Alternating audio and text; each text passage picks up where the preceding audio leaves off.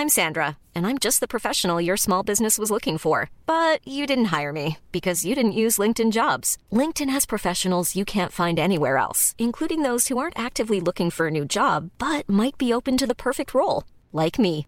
In a given month, over 70% of LinkedIn users don't visit other leading job sites. So if you're not looking on LinkedIn, you'll miss out on great candidates like Sandra. Start hiring professionals like a professional. Post your free job on linkedin.com/people today.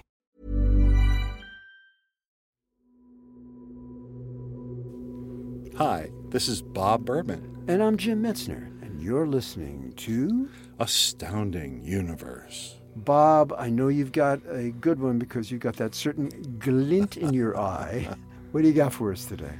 That there's a suspicious but deep quality to the universe, and I'm trying to figure out whether it's profound and mysterious and something we should all be thinking about, or whether it's just circular reasoning and superficial and nothing at all. Okay, you got my antenna up. Tell us more.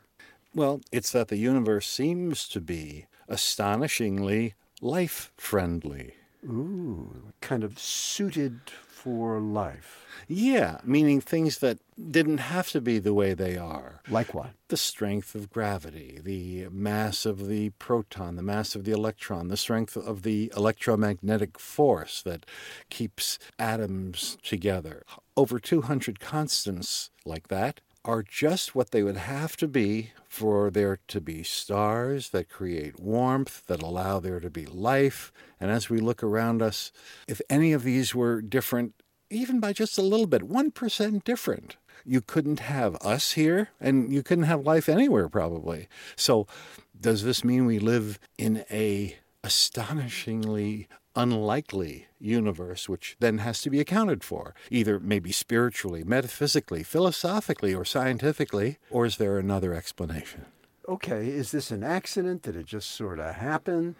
Is the universe designed for life? Is that kind of... Yeah, that's the issue, and it's throwing physicists for a loop. In fact, the creation of multi-universes is largely to try to get around that and explain it rationally, because the idea is, well, what if, yes, the universe that we live in has these astonishing life-friendly features, but what if we're only one of countless other, maybe infinite number of other universes which don't have these life-friendly features, and therefore there's no life in them, but we just happen to be in the one that does have life. Or what if there's a life form that doesn't need light? You know, we're just thinking about this because we know what we know, right? And maybe some life form doesn't need that much light and doesn't need that, you know, it's more like bacteria and stuff like that. Well, even bacteria would. That would be much more of a stretch. Yes, you could say that maybe you could do without carbon. You could have a silicon-based life form. There's a lot of ways you can not get anthropomorphic and say it doesn't have to be life like us. But nobody can conceive of life that could do without any kind of energy. So that's what we're talking about. You need starlight, sunlight. You need that. So does this idea have a name? Can we call it the Berman precept or something? Oh, I would love that, but it's already been named. It's the anthropic principle. Anthropic as in pertaining to man and human beings. And life, yes. And that is a reaching for an explanation for this curious, strange, life-friendly nature of the universe. And why is it like that? There's different ways you can play this. Of course, religious people have a simple explanation. It's that way because God created the universe that way, end of the matter. And he did that so there could be life. And that's the end of the issue.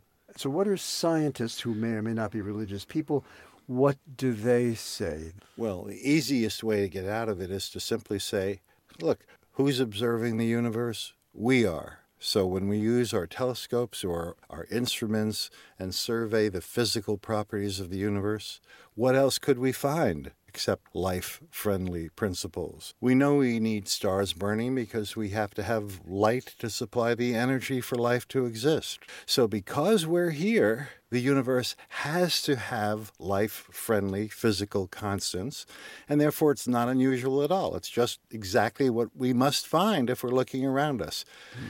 But is that profound, or is it just a bit of circular reasoning? Does it explain anything? If we only sort of see or ask the questions that we are prepared to or have evolved to see because it relates to us.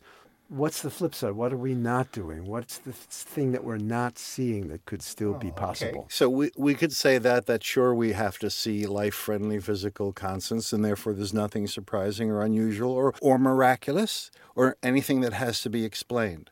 On the other hand, you could say, are you kidding? Over 200 physical constants all being exactly what you need for life? That's sort of like a person in front of a firing squad, and suddenly every bullet missed. Well, sure, he could say, well, it makes sense. Sure, every bullet had to have missed, otherwise I wouldn't be talking to you right now. But still, don't you have to step back and say, hey, what are the chances that every bullet missed? So we're here in a universe with these astounding properties. And so I'm asking you and our listeners, because I'm not sure myself, are we facing a universe that's astonishing and miraculous and have all these features that need some sort of explanation? Or is this simply the way it had to be if we're here looking out at the universe? Is it something remarkable, or is it something that's not even worthy of our time and attention? Well, not to dodge the bullet, but we're going to leave you with that question, the program that dares to leave the question unanswered. Think about it. Let us know on Facebook/Astounding Universe. Let us know your thoughts. We'd like to hear from you. I'm Jim Metzner. And I'm Bob Berman. We'll see you next time on Astounding Universe.